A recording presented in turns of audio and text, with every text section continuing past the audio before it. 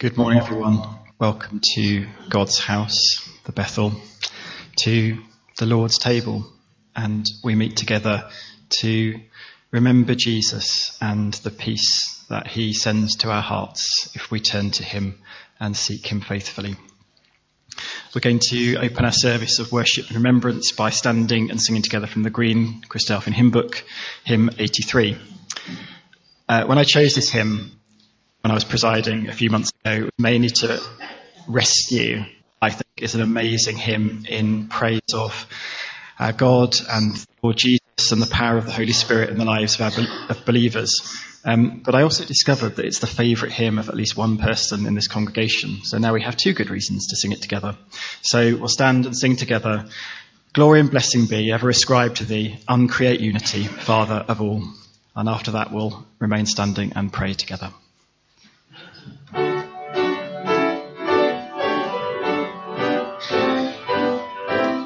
The lives we once led into new lives in Jesus. You've called us this morning away from the lives that we lead to the peace and security that we find in our fellowship with you and our Lord Jesus around his table of bread and wine, around a promise that we have been, we can be, we will be changed, that you will send your peace into our hearts and peace in a troubled world when Jesus comes again. Amen. We will spend some time in a few minutes bringing God before God in prayer, people and things that need his help and blessing and situations into which we need his peace to come. Before that, we're going to sing our next hymn together. It's from Praise the Lord 250. It's a prayer. It's a prayer for the Lord to quieten us in our distress, that God will come and raise up the hands that are hanging down and strengthen our feeble needs, and a prayer that we might be filled with the peace of God. And I think we should stay seated as we sing this and maybe go a couple of times through. Let's share news of those that we love. Thanks to Christine for finding out about Gladys and Ian, who are still in Trafford General. There's open visiting on both wards, but not at meal times. Heather Jameson is still not at pain and appreciates our prayers. She has an appointment on the 16th of December for an injection, which we hope will give her some relief. Is there anything else that we should pray about this morning?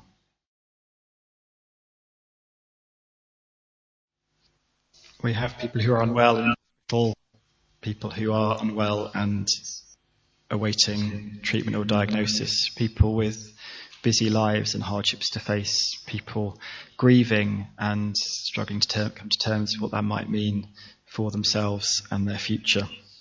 So in some peace and quiet now, I will leave you some time to bring those people before God in prayer, to think about and pray for the things that you've brought with you on your heart this morning. And in a few months' time, I will lead us together in another prayer. With us in this place. Thank you for hearing the cries that we give voice to in our words, the cries that our hearts and minds and spirits give voice to silently. We rejoice in your understanding and your capacity to bring peace in different ways into all these different human situations. Help us to take confidence in your listening and confidence in the peace that you send into our hearts. Help us to be patient but persevering, never giving up as we joyfully and sorrowfully walk our way through our own lives, into the life of your kingdom. Amen.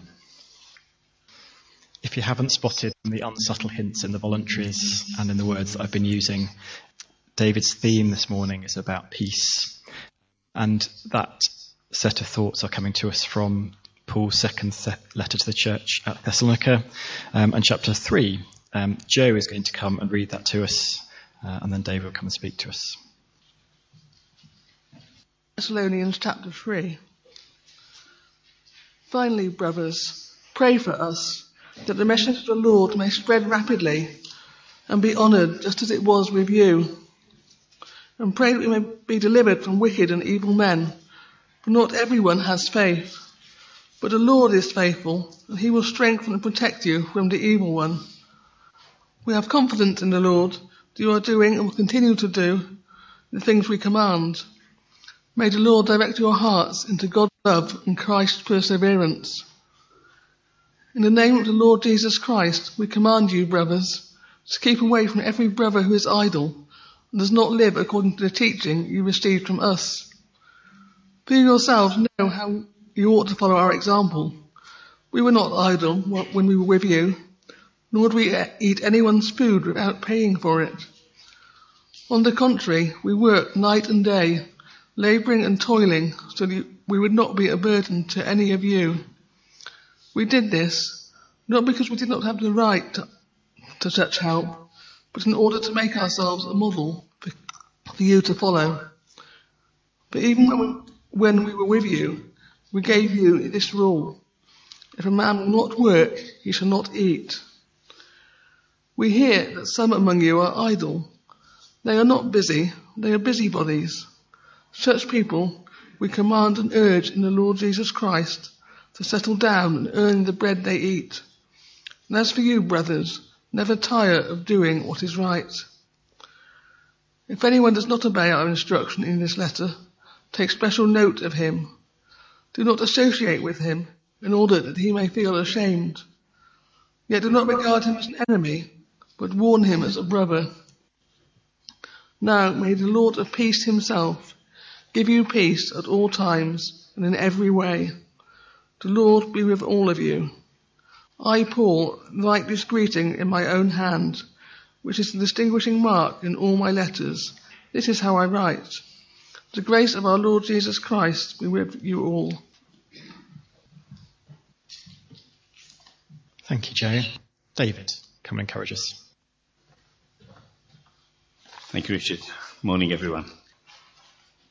Both of Paul's letters to the new church at Thessalonica are quite difficult, at least I think so. In the first letter, for instance, he tries to explain to the new believers about the return of Christ and about the situation regarding those who will die before he returns. And there are a couple of interesting bits of advice in the last chapter on how a church should operate. The first is live at peace with one another. And the second is to tell them to warn those who are idle and disruptive, a theme to which, as you just heard, he returns in the second letter. And it does seem that that the Thessalonians may have misunderstood or perhaps even ignored parts of his first letter to them, because it seems that in the second letter he has to go back and cover again some of his earlier messages.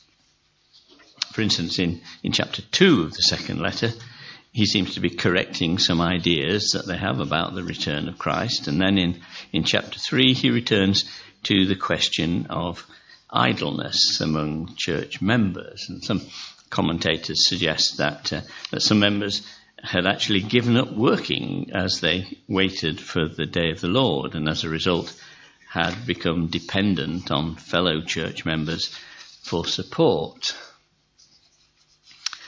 Now, whilst it might be interesting sometime to explore the background to this in ancient Thessalonica, I'm not sure that it's really exhortation material, especially from me, since I no longer work, and therefore I rely to some extent on your taxes to provide part of of my income. So I won't go down that road. So I decided on another path, and I was reminded of that advice from the first letter: live at peace with one another. And it struck me that peace was a theme that we could follow, and that 2 Thessalonians chapter 3 was actually, and perhaps unexpectedly, a good starting point, or perhaps I should say a good finishing point for just such a theme. And that's all because of verse 16, which we read, and which says, "Now may the Lord of peace himself give you peace at all times and in every way. The Lord be with all of you." And it's part of the so-called salutation, of course, the final greeting at the end of the letter. Now, as I'm sure you'll know, all of Paul's letters have an initial greeting and a final greeting. And if we're not careful, we might ignore them and concentrate more on the bodies of the letters. But if we do ignore them, we might just, I think, miss something important. Have you noticed that all of Paul's letters begin with the phrase, "grace and peace to you"? And almost all of them end with a reference to grace, and many of them with a reference to peace, and sometimes both. But none of them, I think, have such a profound reference to peace as that in chapter 3, verse 16 of 2 Thessalonians. Now, we'll come back to that verse later as we explore, as I intend to, what peace means to us. So what is peace, and what does the Bible say about the nature of peace and how it might be achieved? Well, I suppose the question is complicated by the fact that there are obviously two meanings in English of the word peace, which we might call external peace and internal peace. Actually, I think that's an oversimplification, but I'm going to go with it for now. And in any case, as I think we might discover, they are to some extent linked. Now, external peace is what we might define simply as the absence of war. Historians have apparently worked out that in the last 3,000 years or so, there have been only a little over 250 years when, as far as they can tell, the world has been totally free from war. And another statistic that they've come up with is that in the past 300 years, there have been 286 wars on the continent of Europe alone. However, if I might be permitted a little diversion, did you know that none of those wars have been between nations that were at the time constituent states of the European Union? And whatever you might feel about the EU, it has, without a doubt, achieved its original express purpose, which was to prevent war between member states by controlling the two industries, iron and coal, that at the time when the EU began were the core elements of arms production. And all the rest, free trade and open borders and political and financial integration and so on, all the rest came later. Now, I don't know what you think of so-called Brexit, but the Christadelphian magazine was quick to put out what the publishing committee obviously want to be seen as the official view. This was in the August edition this year. It's repeated in the September issue, where more than one contributor stated that Bible students would not have been surprised at the outcome of the referendum, citing one interpretation of, I think it's Ezekiel chapter 38. Anyway, I'll leave you to look up the articles for yourself and compare them to the prophecy. One writer even went so far as to imply that the referendum result had been manipulated by, and I quote, angelic hands. Well, whatever you think of that, I, for one, am truly grateful to our Heavenly Father for the privilege of living my life in a place and at a time of peace. Sadly, that's not the case for many people in many parts of our world. The wonders of technology enables us now to see men and women and children in the Middle East and in Africa and elsewhere desperate for peace, aching for an end to the killing and the destruction. And it is another privilege of ours to read and to understand, we believe, God's promise of a future time of real and lasting peace. Sometimes we may think that the Bible concentrates solely on what I called internal peace. But, it does also make a very big issue of a future without war, something that our politicians have utterly failed to achieve despite many attempts. Isaiah 2 verse 4 springs to mind, of course. They will beat their swords into plowshares and their spears into pruning hooks. Nation will not take up sword, or AK-49, or cruise missile for that matter, against nation, nor will they train for war anymore. And the famous statue of a man fashioning a plough out of a sword, which stands outside the United Nations headquarters in New York, remains little more than an embarrassing reminder of mankind's failure to implement Isaiah chapter 2. I suppose the failure is inevitable if you recognise that the context of those early verses of Isaiah 2 seems to be the intervention of God in the affairs of men, and especially if you link it with Isaiah chapter 11, which introduces that descendant of Jesse who will come in the Spirit of the Lord and will bring a time when, verse 9, they will neither harm nor destroy on all my holy mountain, for the earth will be filled with the knowledge of the Lord as the waters cover the sea. And this is clearly Jesus, the Prince of Peace, in every sense of the word. Is he really the Prince of external peace? Yes, of course he is. Let's invoke those angels again. Personally, I'm not too keen on the idea of them interfering in the EU referendum, but that there's one intervention that we can be absolutely sure of, and it's this. There were, as Luke reports in those so familiar words, shepherds living out in the fields near to Bethlehem, keeping watch over their flocks at night. And they received a message from a host of angels who said, in effect, that the two consequences of the birth of Jesus would be glory to God and peace on earth to those people on whom God's favour rests. And you can think of that, can't you, as a brief synopsis of the kingdom of God in the presence of the King. Worldwide peace in an atmosphere of glory and praise to God. And I believe that those angels were promising a time without war, a situation that would, in a sense, begin even then with the presence on earth of the baby whom the shepherds were sent to see, and would be validated by the life and the death of Jesus, and would become reality on his return as the Prince of Peace in the kingdom of God. We long for the return of Christ, and we pray for it to come soon.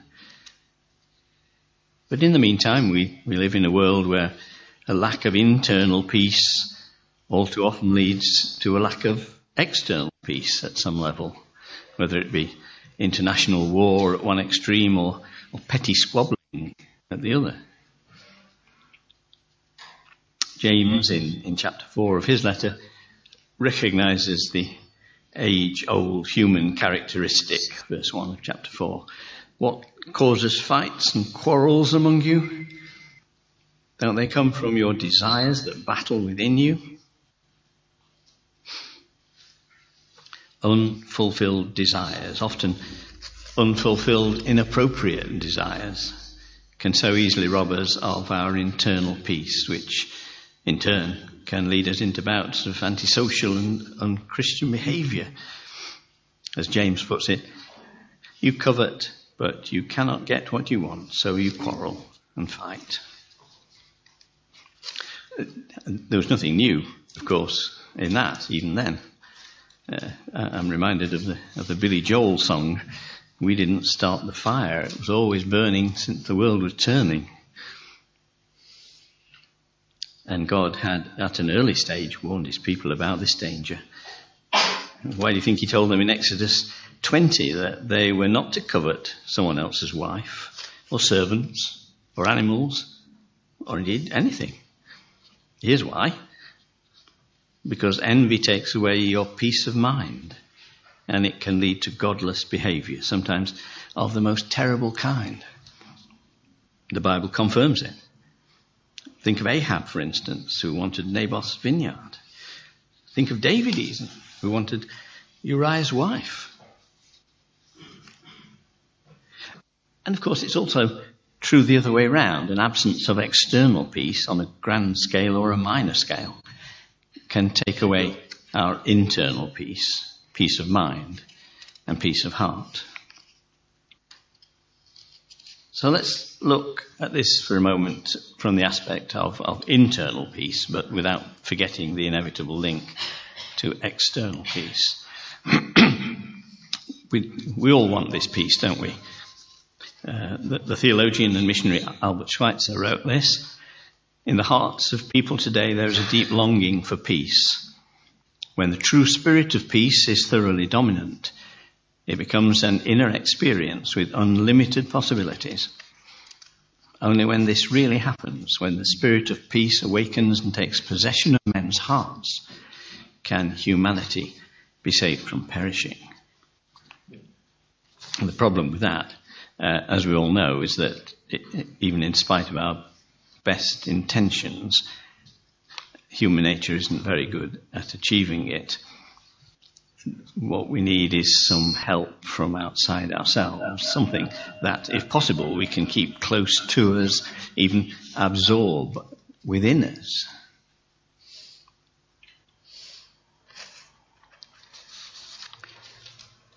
And that being so, I'd like to offer you another quotation, this time from a rather unexpected source, but one which I rather like. These are the words of Black Elk, a Native American from Dakota who died in 1950. His wife converted to Christianity, and I think after a fashion, so did he. You'll see what I mean. "The first peace," he said, "is that which comes within the souls of people when they realize their relationship, their oneness with the universe and all its powers, and when they realize that at the center of the universe dwells the Great Spirit, and that this center is really everywhere. It is within each of us." Okay, so that's not quite how we might have put it, nor is it quite how the Bible words it. But I suggest that kind of message is plainly there for us to see throughout the Bible, particularly in the New Testament, because the New Testament is the story of how Jesus Christ, the Prince of Peace, came to sow the seeds of peace in our hearts, if only we will let them grow.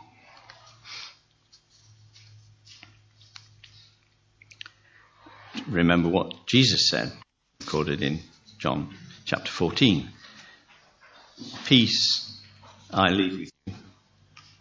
My peace I give you. I do not give to you as the world gives. Do not let your hearts be troubled, and do not be afraid."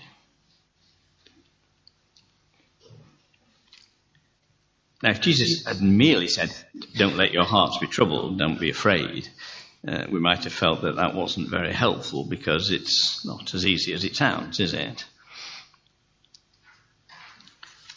For most of us, life is full of circumstances that all too easily unsettle us. But that wasn't all that he said. He explained why we really can have peace. It's because it's God's peace, and it comes to us through Jesus, and because of Jesus, who gives it to us. Who gives it to us. We need to know what that means, of course. The peace that Jesus gives is not the absence of trouble. The evidence of our daily life confirms that. The peace that Jesus gives is the confidence we can have that whatever life throws at us, he is always there with us, holding our hand and reminding us, as Paul puts it in Romans chapter 8, that in all things God works for the good of those who love him, who have been called according to his purpose. And notice that this is a special kind of peace that's only available, the Bible tells us, to those who have heard the call to become part of God's family through their special relationship with Jesus, the Son of God. As Paul wrote in an earlier chapter 5 of Romans, since we have been justified through faith, we have peace with God through our Lord Jesus Christ, through whom we have gained access by faith into this grace in which we now stand. Okay, there's a danger that by pointing that out, I might seem to be taking a rather negative line, as if suggesting that God punishes those who reject him by deliberately withholding peace from them. But that's not what I'm saying at all. I don't believe that that's God's way of doing things. He's not a vindictive God. So what I'm saying is that people who put their trust in God and in Jesus will find a peace in their lives that simply escapes those who don't share that faith. As Jesus said, he doesn't give as the world gives. His gift of peace is more subtle than that. It comes to us through the confidence that we have in his love for us. And it's all there in the Bible, isn't it? God's word keeps reminding us through the words and deeds of Jesus and others of the love of God for us and of what it can lead to in our lives. Real peace. We've already mentioned how Paul talks of peace at the beginning and the end of many of his letters. Towards the end of Romans, chapter 15, verse 33, his farewell message is very specific. The God of peace be with you all, he writes. The God of peace be with you. What more could you wish for than that? And here's another quote, some wise words. I'm not sure who said them, but they surely are wise and true. And it's this: you cannot know the peace of God until you know the God of peace. How can we know the God of peace? Well, through our relationship with Jesus and through prayer. And the result is that we can experience the peace of God. Here's how Paul describes the process in another letter, Philippians chapter 4, verse 6. Do not be anxious about anything, but in every situation, by prayer and petition, with thanksgiving, present your requests to God. And the peace of God, which transcends all understanding, will guard your hearts and your minds in Christ Jesus. If we want to know the peace of God, we must welcome the God of peace into our lives. How can we do that? Well, here's some practical advice from the Apostle Paul. We can live, he says, in a way that will show our desire to please him. And reading on in Philippians now, chapter 4, verse 8. And you'll know the words well. Paul writes this: whatever is true, whatever is noble, whatever is right, whatever is pure, whatever is lovely, whatever is admirable, think about these things. But don't just think about them, says verse 9. Put them into practice. And the result, now I'm quoting from verse 9, the God of peace will be with you. So in order to experience true peace, we need to have confidence in God's promise that He, the God of peace, will be with us. And all of these things bring us back then to that final greeting in the last few verses of 2 Thessalonians.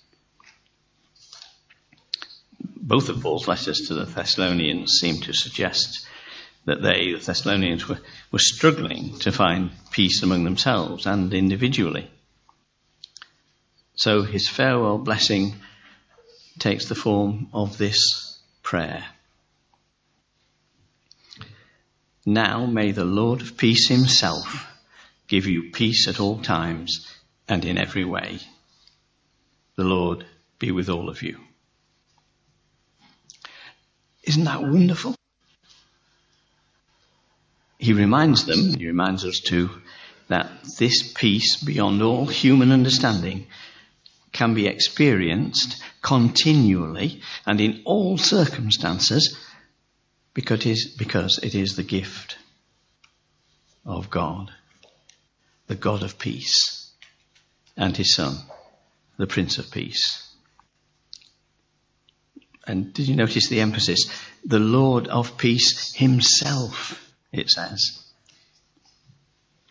Life may be throwing at you all kinds of trouble and unsettling situations, but you can have peace at all times and in every way, because the Lord of peace himself is always with you.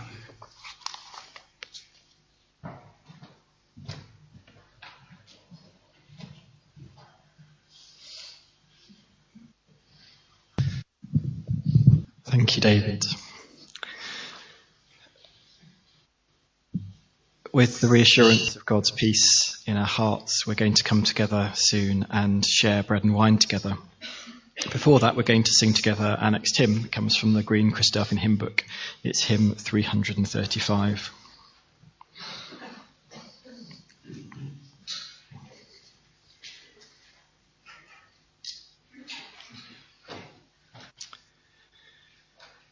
Though we walk in weakness, thy strength shall be our stay. Undaunted by the darkness, we wait the coming day. We'll stand and sing together hymn 335. David reminded us of Jesus' words to his disciples after they had shared that Passover meal, that first breaking of bread service together. Peace is my parting gift to you, my own peace, such as the world cannot give. Set your troubled hearts at rest and banish your fears. The events that followed were, perhaps from the perspective of his disciples, their first big test of that gift of peace that Jesus had given them. And I'm particularly struck in a post-Brexit, post-American referendum world by how timeless the machinations of politicians sometimes are. Post-truth is now the word of the year, and perhaps it's a phrase that Pilate would have used if he'd known about it. We read, Pilate went back into his headquarters and summoned Jesus. So you are the king of the Jews, he said. And Jesus replied, is that your own question, or have others suggested it to you? Am I a Jew, said Pilate. Your own nation and their chief priests have brought you before me. What have you done?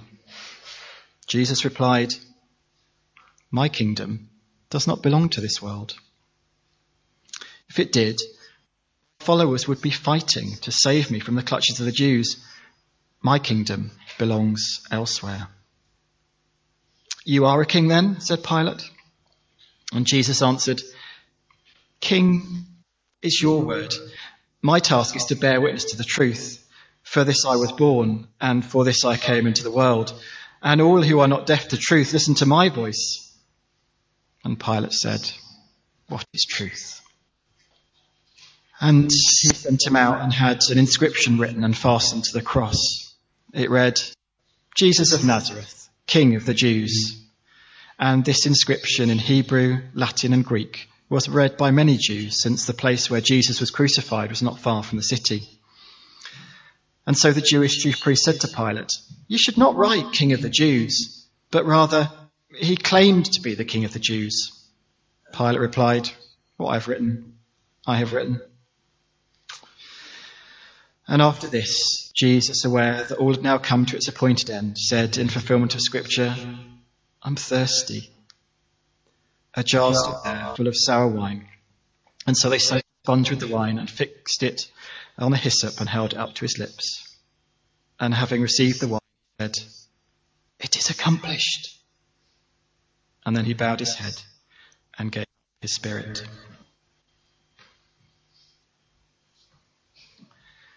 We break bread, and Charles will come and lead our thanks for this as we have come to share it together.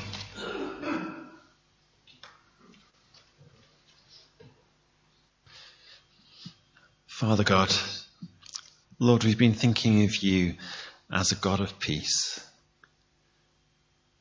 And so often in our lives, peace is the furthest thing from what we experience.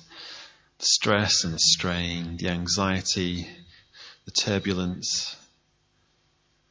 But Lord, as we take this piece of bread, help us to deeply experience your peace.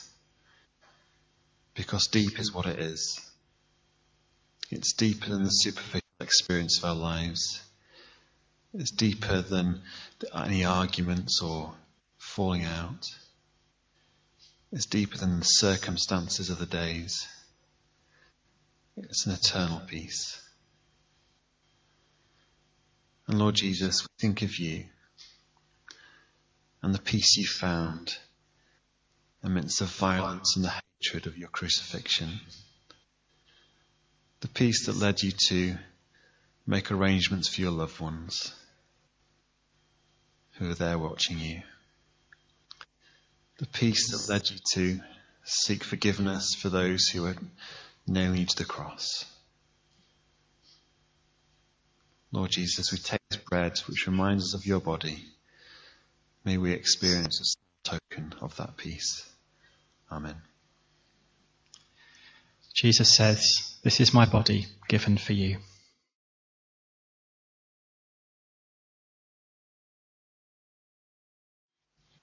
So Jesus died and was taken by Joseph and Nicodemus and buried and lay in the tomb until the first day of the week. And when people came to pay respect and reverence to him, they found that the tomb was empty and the body they'd expected to find was mysteriously absent.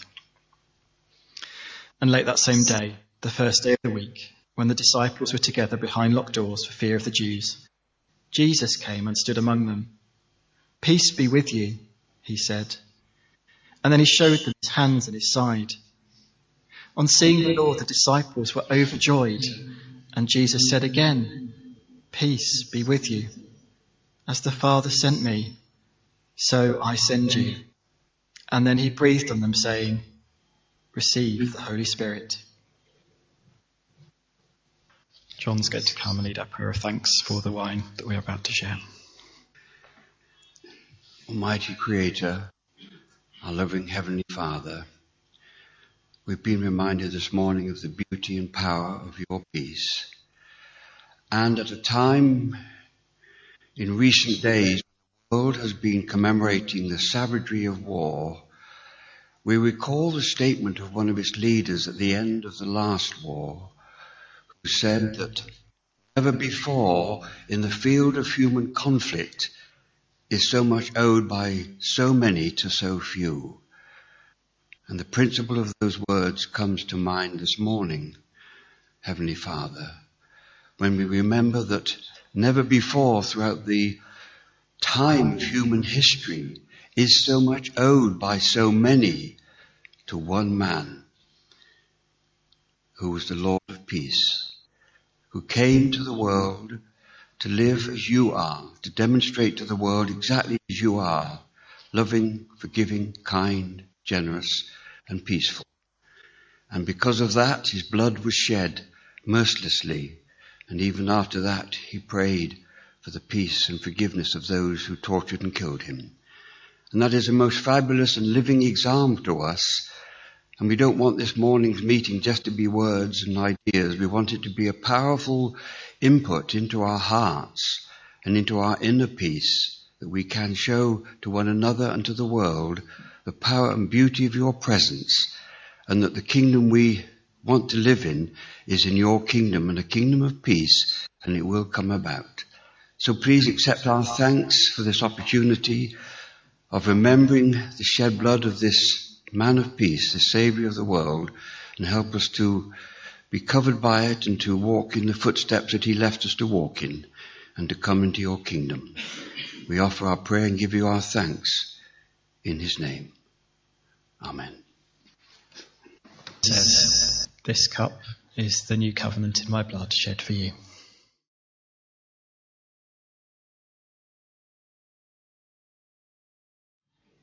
Some versions of 2 Thessalonians 3 verse 5 have this: "The Lord direct your hearts into the love of God and into the patient waiting for Christ." And it's from those words came some of the inspiration for the last hymn that we'll sing together. In the hope of bearing his bright image, rejoicing in his present gift of grace, his love shall keep our hearts in patient waiting, till in glorious beauty we see his face. We're going to sing this hymn, and then we'll sit, and instead of having a prayer from somebody at the front, we will sing to each other, "The Lord bless thee and keep thee. The Lord make his face shine upon thee. The Lord be gracious unto thee. The Lord lift his countenance upon thee and give thee peace." So we'll stand and sing 388 together, and then sit and sing as a blessing, "The Lord bless thee and keep thee."